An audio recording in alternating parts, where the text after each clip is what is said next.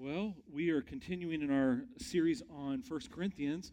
A couple weeks ago, before all the snow happened, we had just finished First Corinthians 1, around verses, I think, if I'm recalling right, 9 through 17. And this week, we're going to be in verses 18 through 31, and we're going to be looking at this message I've titled, The Wisdom of God. The Wisdom of God. It's a pretty simple title. I think you'll get why we're looking at that as we go through the text as a topic and or title, because it's just straightforward there.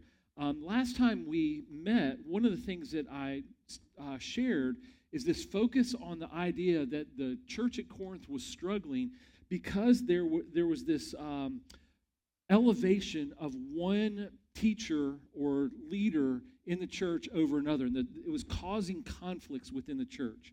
This week, one of the things that we're going to look at is a little bit deeper meaning behind, or that lay behind that conflict, and why they may have been elevating one another, or speakers or teachers over another one. And that basically comes down to this idea that they thought that one of those teachers possessed greater wisdom. And so Paul takes this idea of what really godly wisdom consists of, and he expands on this. So let me read this statement. Here's the bottom line of Paul's instructions. The wisdom of God, which is found in the message of the cross of Christ, is superior to any human wisdom and ought to be that on which followers of Jesus carefully cling. I'm going to repeat that, okay? Because I think it's important for us to catch that. And especially, I think, coming on a day where we've had the opportunity to look at like the testimony of Nick and Helen in baptism, they're pointing not to just the baptismal waters, but what? The cross of Christ, where the atonement work, or the atoning work of Christ has made this propitiation for their sins. And don't worry about those words. We're going to look at those things later, okay? So hang on with me. But let me repeat this statement. The bottom line of Paul's instructions are this. The wisdom of God, which is found in the message of the cross of Christ, is superior to any human wisdom and ought to be that on which the followers of Jesus closely cling or tightly cling to. And that may seem like, oh yeah, Matt, that's like just so simple, so basic. Well, maybe so, but the truth is, I think not only did the church at Corinth struggle with that, but I think today we really struggle with that too. Because I think a lot of times we think, especially in the digital age, we have so much easy access and fast access to so much information, we can look back at history and things that were not modern but pre-modern, and we think we know so much more. And we may have knowledge of things, but the truth is, knowledge of things doesn't necessarily bring us wisdom. And if we don't cling tightly to the cross of Christ in that message, all of our wisdom is actually earthly wisdom, and it's for naught. And that's ultimately what Paul is getting at. So let's look at the text. Let's look at 1 Corinthians chapter 1. We're going to read verses 18 through 31, and I'm going to try to unpack this pretty quickly this morning. It says in the text, "For the word of the cross is folly to those who are perishing, but to us who are being saved, it is the power of God. For it is written, I will destroy the wisdom of the wise, and the discernment of the discerning I will thwart. Where's the one who is wise? Where's the scribe? Where's the debater of this age? Has not God made foolish the wisdom of the world?" Let me pause and editorialize real quickly.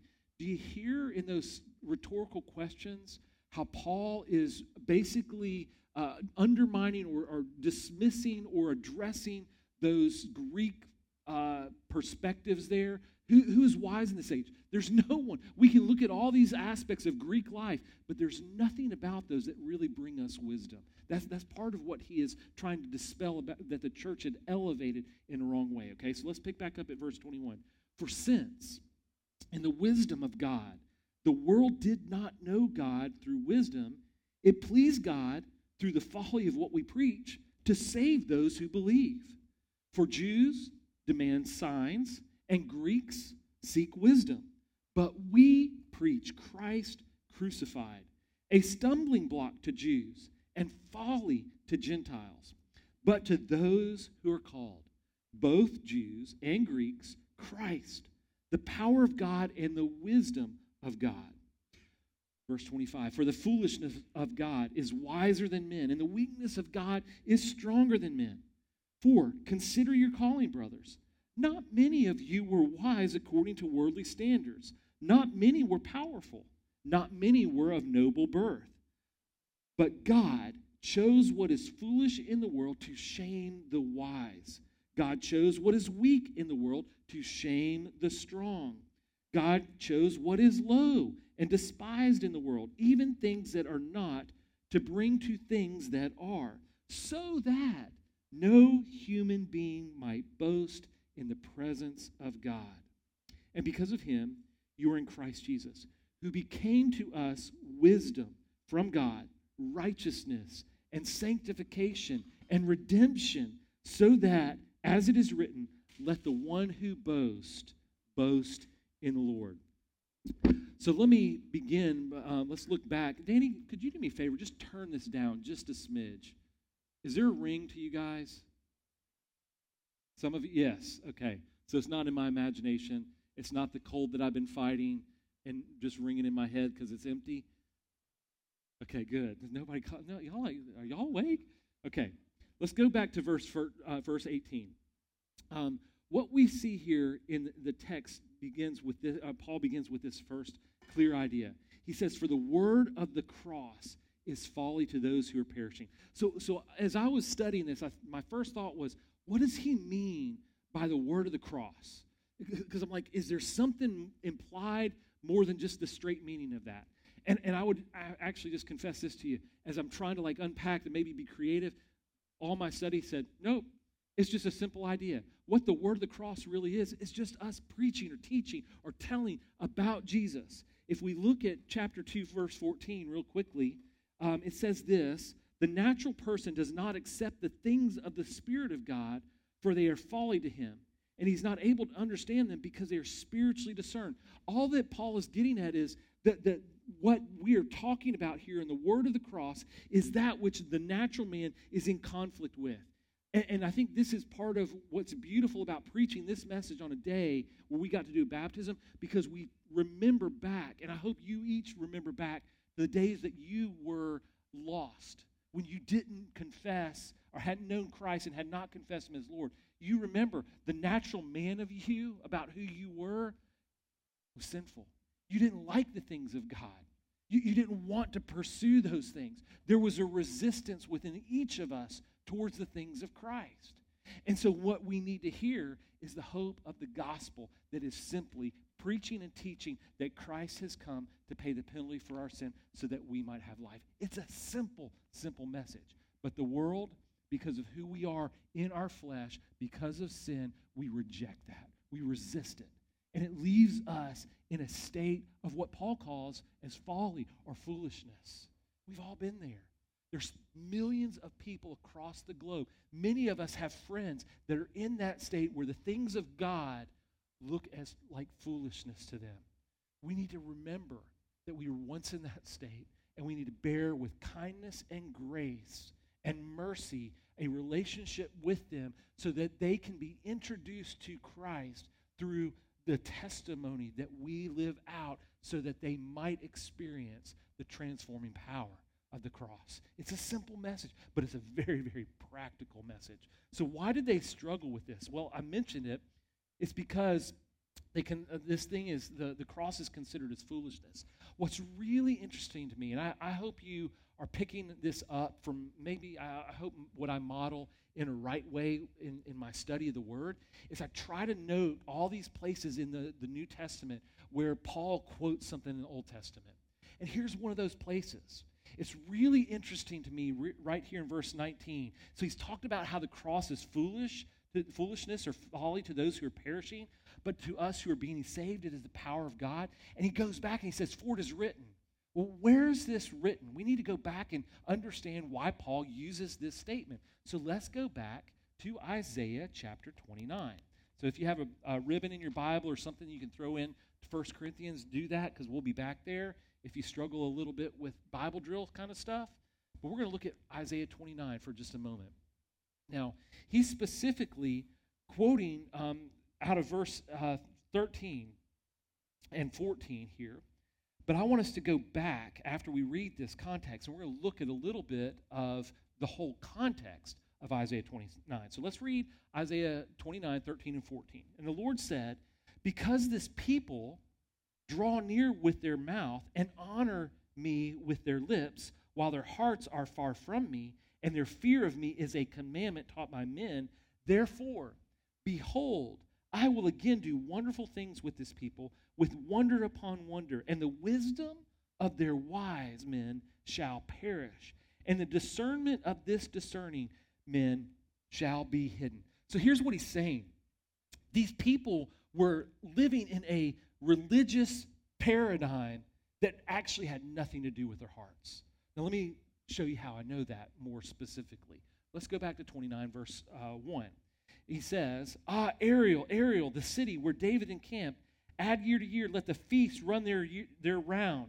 Yet I will distress Ariel, and there shall be moaning and lamentation, and she shall be to me like an Ariel.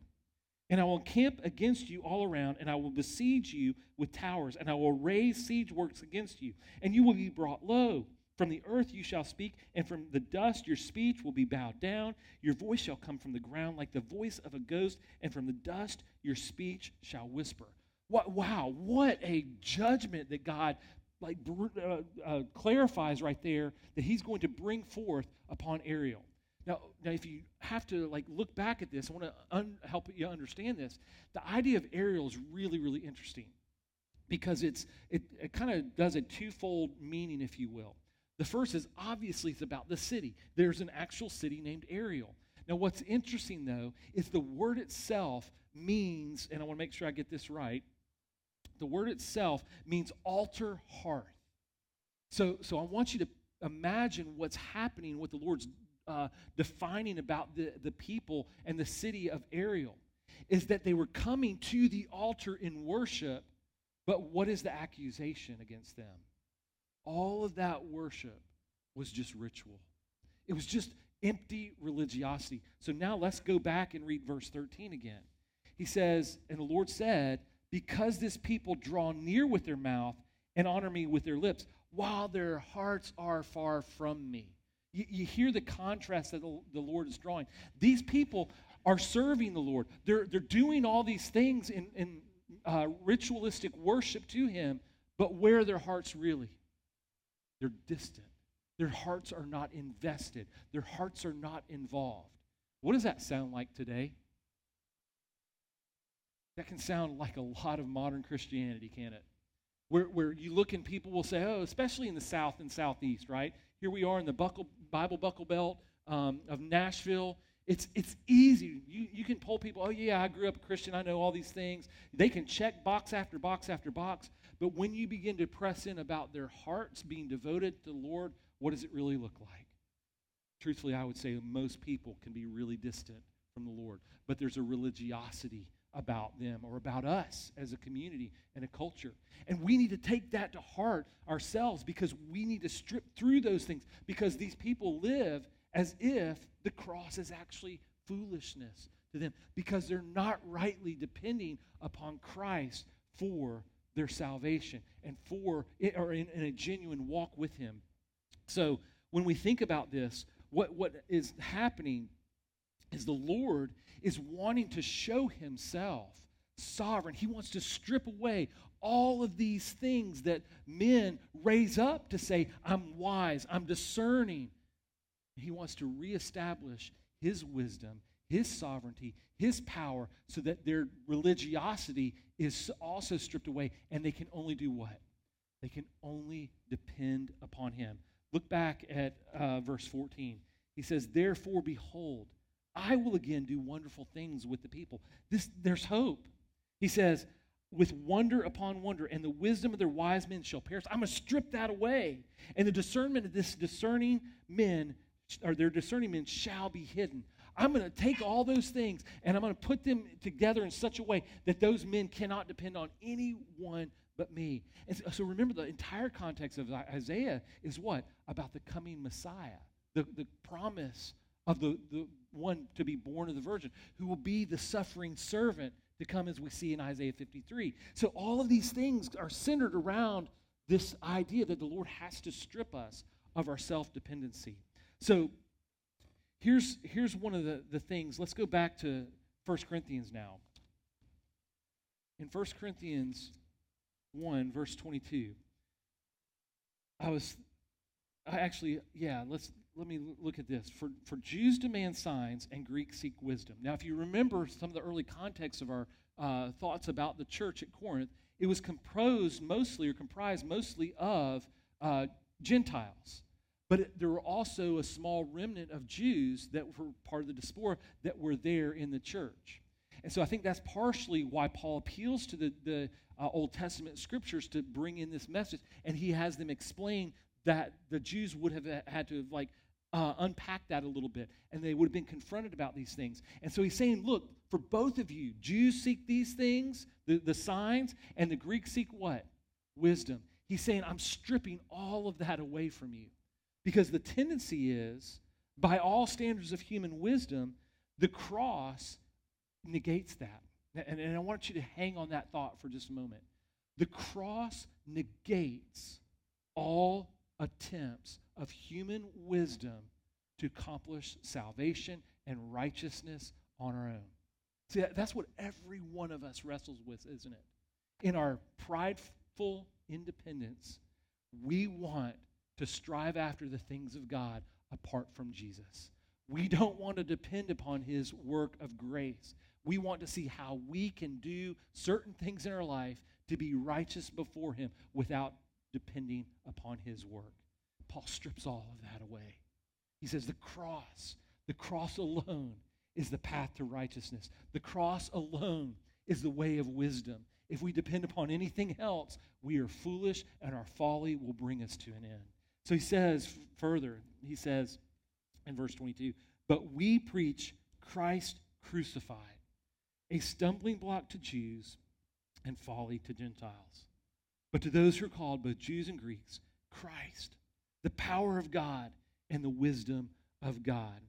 So I was thinking about this, and I was looking at, and as you know, I say this probably every time, I look to Spurgeon frequently because I'm studying him, doing a lot of work in his on his thoughts right now for my dissertation. And so I was like, I think sometimes he just captures great ideas and communicates them really well. And so I looked at his message and part of this passage, and I thought, this is just tremendous. So I want to give you 3 things that he summarizes. I think these help us. He draws some conclusions about what it means to preach Jesus or to preach the cross. And I think these are really helpful and essential for us. So the first thing that he says is we must preach Jesus as very God of very God. That's going back to that Nicene Creed. And what he means by that is if we don't preach Jesus as fully divine, then we err in our focus and teaching on Jesus. And folks, that may sound so basic for us and foundational for us because we've been looking at those concepts for several months now and emphasizing those things over really a course of much more than a year. Those have threaded through the divinity of Christ. But to most people, the divinity of Christ is not really maximized. It's massaged into things in some ways, and it's actually compromised in our world. And in what I would say are what most people would consider as evangelical churches that are strong, it's not emphasized well enough. And if we don't focus in carefully on who Christ is, everything that we will be about will end up being far off trajectory. It's that idea we can begin close, but if we take a little bit of a trajectory away, by the end, it's diverted quite a ways. And we cannot err on the divinity of Christ. He is very God, a very God. If you want more reading on that, see me afterwards. I got about 40 books I can recommend. Okay, some of them will be short, I promise. If you want more academic stuff, I'll point you in that direction too. The second point that Spurgeon makes, and I think this is just as important, he says we are also to preach Jesus incarnate, that Jesus came in the flesh. And we've spent time again throughout November and December looking at those very topics and how they related as we did our study on the Trinity and then the incarnation of Christ as we leaned into Christmas. If we don't get that aspect right, we will also err.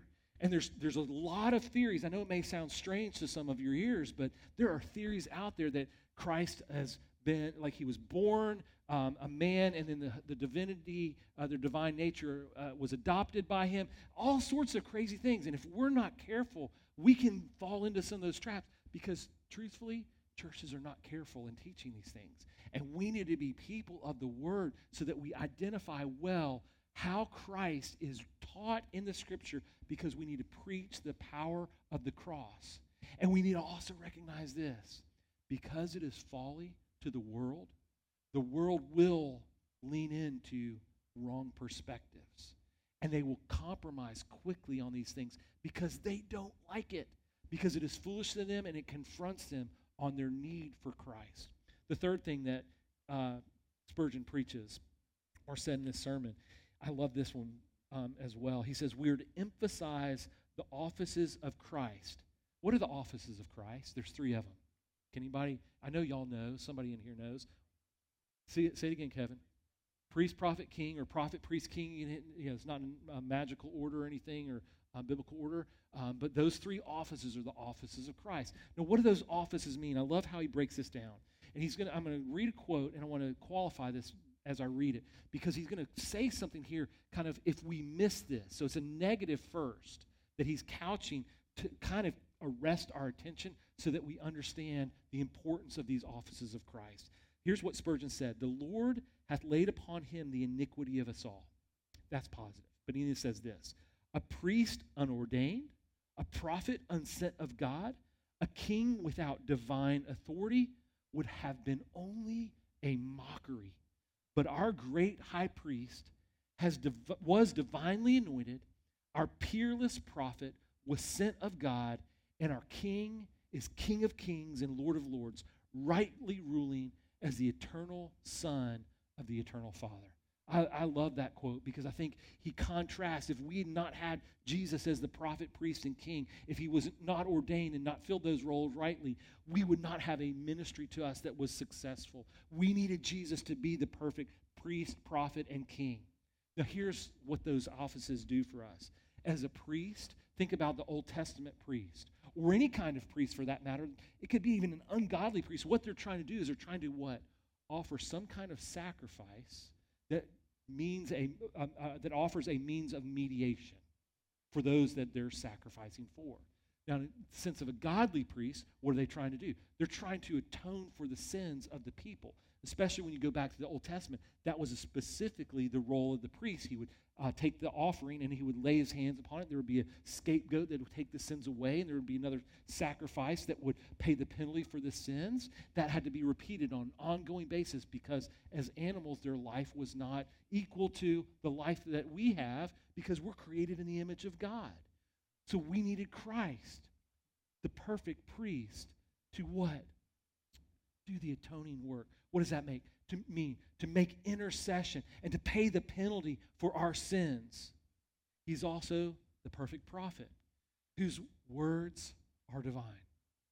When we come to the words of Jesus, they can be trusted.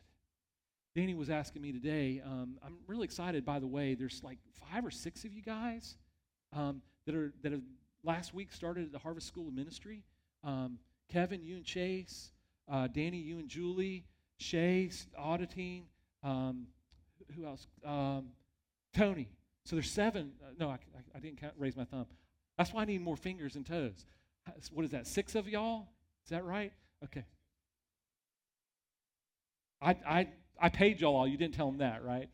No, but Danny, as a result of that, part of the first part of the systematic theology typically focuses on how the Word is authority, how we can trust that. So Danny was talking to me this morning about what the canon of Scripture is. So cool stuff. Well, how do we know? Part of Danny's response to me as I was quizzing him about what the canon is, we know the canon of Scripture. That's that measuring rod that tells us these are the standards that are met. Partially all of Scripture is canonized because of how Jesus refers to the authority of Scripture. So how he's pointed to Genesis all through the book, or what we would call the Pentateuch, the prophets, the poetic or wisdom books. He's looked at all of those things in Scripture and identified those things. So when we think about the words of Christ, certainly they're not the Old Testament words in that sense, like what we would say are the red letters in the New Testament, But Christ has said, I'm elevating those as truth.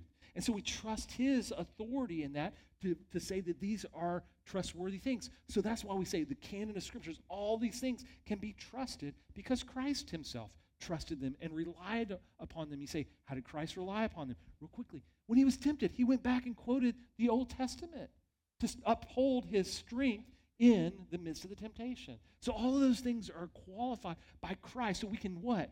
As him being our great high priest and what? Prophet. We can trust his words and his teaching. In the third office, he's the king. I love this, and this is where with Helen and Nick, and I think what we're trying to really emphasize is we've changed how we're kind of doing our baptisms with testimonies now. One of the things that we're really trying to bring up in that testimony time is the point of surrender of life. Because if we thought about a king, the king does what? He requires his servants, his, what's the word I'm looking for? Subjects, thank you, Tony. His subjects to what? Submit and surrender to him. Because he is their sovereign Lord.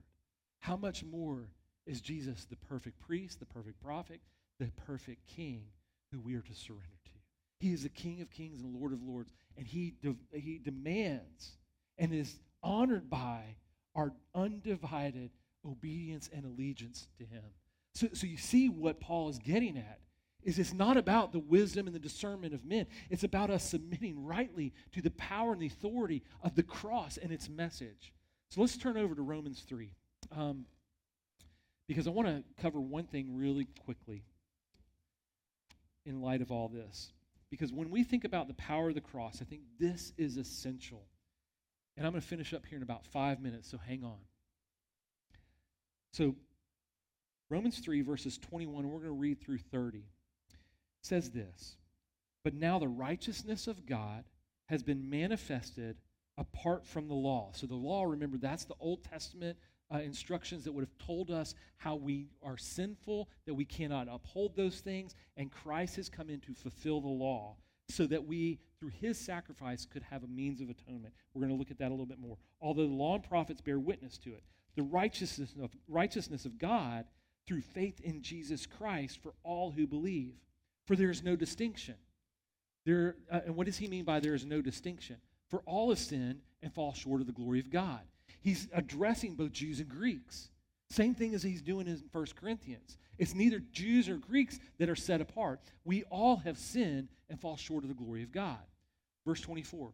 And are justified by his grace as a gift through the redemption that is in Christ Jesus. What is the only means of redemption? It's through Christ. It's because of the cross of Christ that, and our response to his work in faith that we find righteousness. It's not our own doing. Let's keep going. He says, whom God put forward as a propitiation by his blood. Now let me pause here. I get accused of this too frequently, in my opinion, that I use big words. I wish there were some folks here that write down my big words and they have a running list of those things. I'd pick on them. Propitiation, I said it earlier. Atonement, I said it earlier. Yes, they're big words, but what kind of words are they? They're biblical words, right? And so even if they're big words and we may not be familiar with them, what do we need to do? We need to familiarize ourselves with them, right? We need to understand their meaning. So if you ever write in your Bible, this is a time to do that, okay? I write in my Bible. It's not sacrilege. It's just paper, okay? It's not the original manuscripts. We don't have those. Don't worry about writing your Bible. It's a good habit. So if you write in your Bible, write this beside this verse because it'll help you remember what propitiation deals with. Propitiation has to do with Christ diverting the wrath of God from us. He's appeasing or satisfying God's wrath. That's what it means. So when he shed his blood for sinful man, he satisfied God's wrath, and God does not have to look at us any longer as children of wrath. When we, by faith, accept Christ as our Savior. I use this crude illustration. It's a great one for kids, maybe not so much anymore. I don't know because I don't buy cereal boxes anymore. But y'all remember the days when you bought cereal boxes and they had the messy kind of map on the back, and you dig through did y'all do this? You pour out the whole bowl, whole box in a big bowl, and you get out the decoder glasses or the toy, and you pour it back in so your mom wouldn't know, and then you eat the cereal. Okay, I see some heads. Okay, I wasn't the only one guilty. But here's the idea. So apart from those red decoder glasses, what's the back of the box look like? It's a big old mess, right? And so here's its crude illustration, but I think it's helpful. When we think about God looking at us, the mess of sin, the back of the cereal box, until he sees us through the blood of Christ, all he sees is objects of wrath. But Christ, through his blood, has satisfied the Father's wrath. And he's paid the penalty for our sins. And now when Christ looks at us, he sees us as righteous, whole, holy, sanctified is what we've looked at in the sense of perpetually sanctified, complete, because there's a sense that we are done even though we're still in process. There's going to be a day that we are glorified. Isn't that a great thing? If you are in Christ, you will have a glorified spirit, soul, and body. Amazing. All why? Because Christ has atoned for our sins, and he's satisfied the wrath of the Father and made a way for us. What a great, perfect, holy high priest, prophet, and king. Why would we not want to surrender to this perfect Savior and find him as Lord and Master? So, let me finish back to 1 Corinthians. I'm not going to read the rest of Romans 3. You can go back and read. Well, let me do that. Verse 26, because it goes so well. He says, it was to show his righteousness at the present time, so that he might be just and the justifier, the one who has faith in Jesus. How are we justified? Jesus is the justifier when we have faith. You get that? It's such a great truth. Verse 28, or verse 27, then what becomes of our boasting? See, it goes back to what Paul's talking about in Corinthians right here. There ought not be any boasting. It is excluded. By what kind of law? By a law of works? No. Boasting is excluded by faith. Because what is our faith in? Our faith is not a power of our own. Our faith is satisfied because it rests upon the object of our faith, who is who? Christ, who is the one who satisfied our needs because he endured our penalty and paid the atonement and propitiated the wrath of God by what he did on the cross. For we hold that one is justified by faith apart from works of the law. Or is God the God of Jews only? Is he not the God of Gentiles also? Yes, of Gentiles also. Since God is one who will justify the circumcised by faith and the uncircumcised through faith. Do we then overthrow the law by this faith? By no means. On the contrary, we uphold it. See, when we respond by grace through faith, the law is satisfied because it points to our inability to work to be our own means of redemption, and we're trusting in Christ. That's how the law is satisfied, because we trust in Christ. Let's go back now to 1 Corinthians 1. Finish this, verses 26 through 31. So Paul says all of these things about what is our boasting to be in, how are we to rely upon Christ, and that to set aside any differences amongst us. And he says this, lastly, for consider your calling, brothers. Not many of you were wise according to worldly standards. Not many were powerful. Not many were of noble birth. He's dispelling all the things that had led the church to elevate these other people, or to elevate Greek rhetoric and all those principles that they were doing. He's like, none of that stuff matters. He says, but God chose what is foolish in the world to shame the wise. God chose what is weak in the world to shame the strong. God chose what is low and despised in the world, even things that are not, to bring to nothing things that are, so that no human being might boast in the presence of God. And because of him, you are in Christ Jesus, who became to us wisdom from God, righteousness and sanctification and redemption. Do you hear who we are in Christ? Go back for that just for a moment. Wisdom. If you want wisdom in this world, if you want discernment in this world, where does it begin? It begins by you relinquishing your prideful independence and sin and saying, I need Christ. I need Christ. And when you relinquish and surrender to him, then through that work, you become what? Righteous in Christ. You become sanctified. What? In Christ. And he is our redemption. He takes us who were sinful and separated from God, and he brings us back into right fellowship. That's where wisdom begins. It's godly wisdom, all founded upon what? The cross of Christ. The cross of Christ and Christ alone. And he says in verse 31, so that it is written, let the one who boast what? Boast in the Lord. Folks, I mentioned this earlier. We live in a day and age where people have various opinions about Christianity. And I'm going to make a pretty bold comment here. If people in the world are embracing Christianity and it's easy for them to do so, that Christianity has probably lost its teeth in the cross of Christ. And we need to be careful to recognize that I want us to see the influence of Christ in our nation. But folks, we are way past being a Christian nation. We are a post-Christian nation. And I don't expect a president or any government official to stand on a platform and elevate Christ. And if we think that that's going to be accomplished with them, it's probably a watered-down version of Christianity. The power of the cross comes through where primarily? I'm going to say it in two ways. First and foremost, the church, and the church is comprised of Christian families. Those two entities are ordained by God. No other entity is. Not even parachurch stuff. So you think about a pregnancy center or some other kind of great ministry, like I think ministry to the homeless, that do those things under the name of Christ. That's all well and good, but they cannot stand in the place of the church and the family that walks with the Lord.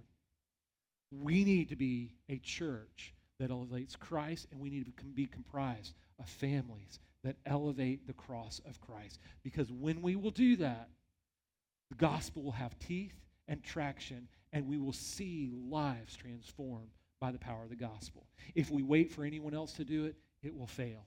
And if we see it happening, we need to be like, have our antennae up and go, that's probably not a healthy version of Christianity.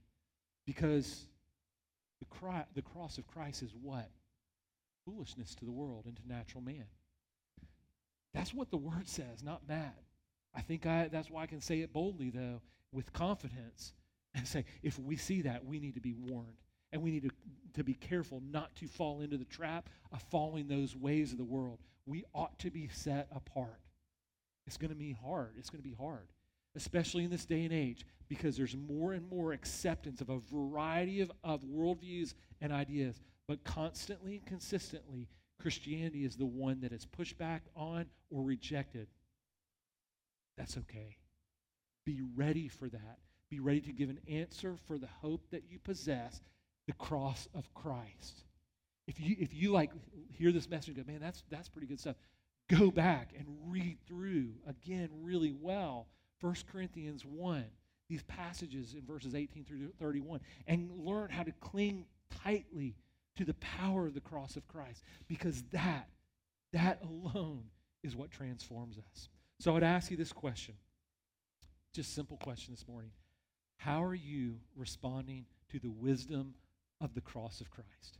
How is godly wisdom being imparted or cling tightly to in your life? Are you pursuing the cross of Christ and who you are in Christ? Or are you like dabbling with things of the world and saying, I can find hope here and there. And while I'm still kind of like clinging to Christ a bit, if you're dabbling, those things will distract you, and your natural man, the flesh, the old flesh, you'll war with the things of that Christ is really trying to do within you, and you will flounder. Cling tightly to the cross of Christ. Let that be our greatest wisdom and discernment. Let's pray. Heavenly Father, I thank you for such a great morning of worship, of testimony of your faithfulness and work in lives. Lord, for the hope that we have in Christ. Lord, if ever there's a message that I would hope that we just really cling tightly to, it's this, that we look to the cross and we cling tightly to it so that Christ, in his wisdom, empowers us for every obstacle, decision, matter that we face, so that you, our high priest, our prophet, our King of kings and Lord of lords, are honored well with our lives. Lord, as we stand together and sing a reprise of this message, or the worship today, may it reflect both our hearts in gratitude and worship to you, and also the message that we've heard today from the Scripture. We bless you in Christ's name. Amen.